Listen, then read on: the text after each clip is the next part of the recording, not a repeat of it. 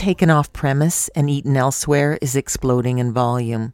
And it's a $10.2 billion industry that's grown 42% in the last year, according to research from Technomic.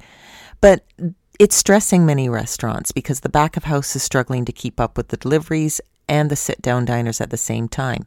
Enter the ghost kitchen. It's an interesting new model that's popping up to deal with this phenomena, and it's where restaurants might open a kitchen only in an industrial center where the rents and labor may be less. They might have just one person to deal with the delivery drivers from front of house, but it's strictly the back of house team, and they're just focused on the food for delivery. And in fact, there's even extension to this model where companies like Google and Uber are investing in starting companies where many restaurants can come in and share space. So if you're looking to somehow find a way to get a piece of this delivery opportunity and aren't quite sure how it might fit into your model, that's one to keep an eye on. See you tomorrow.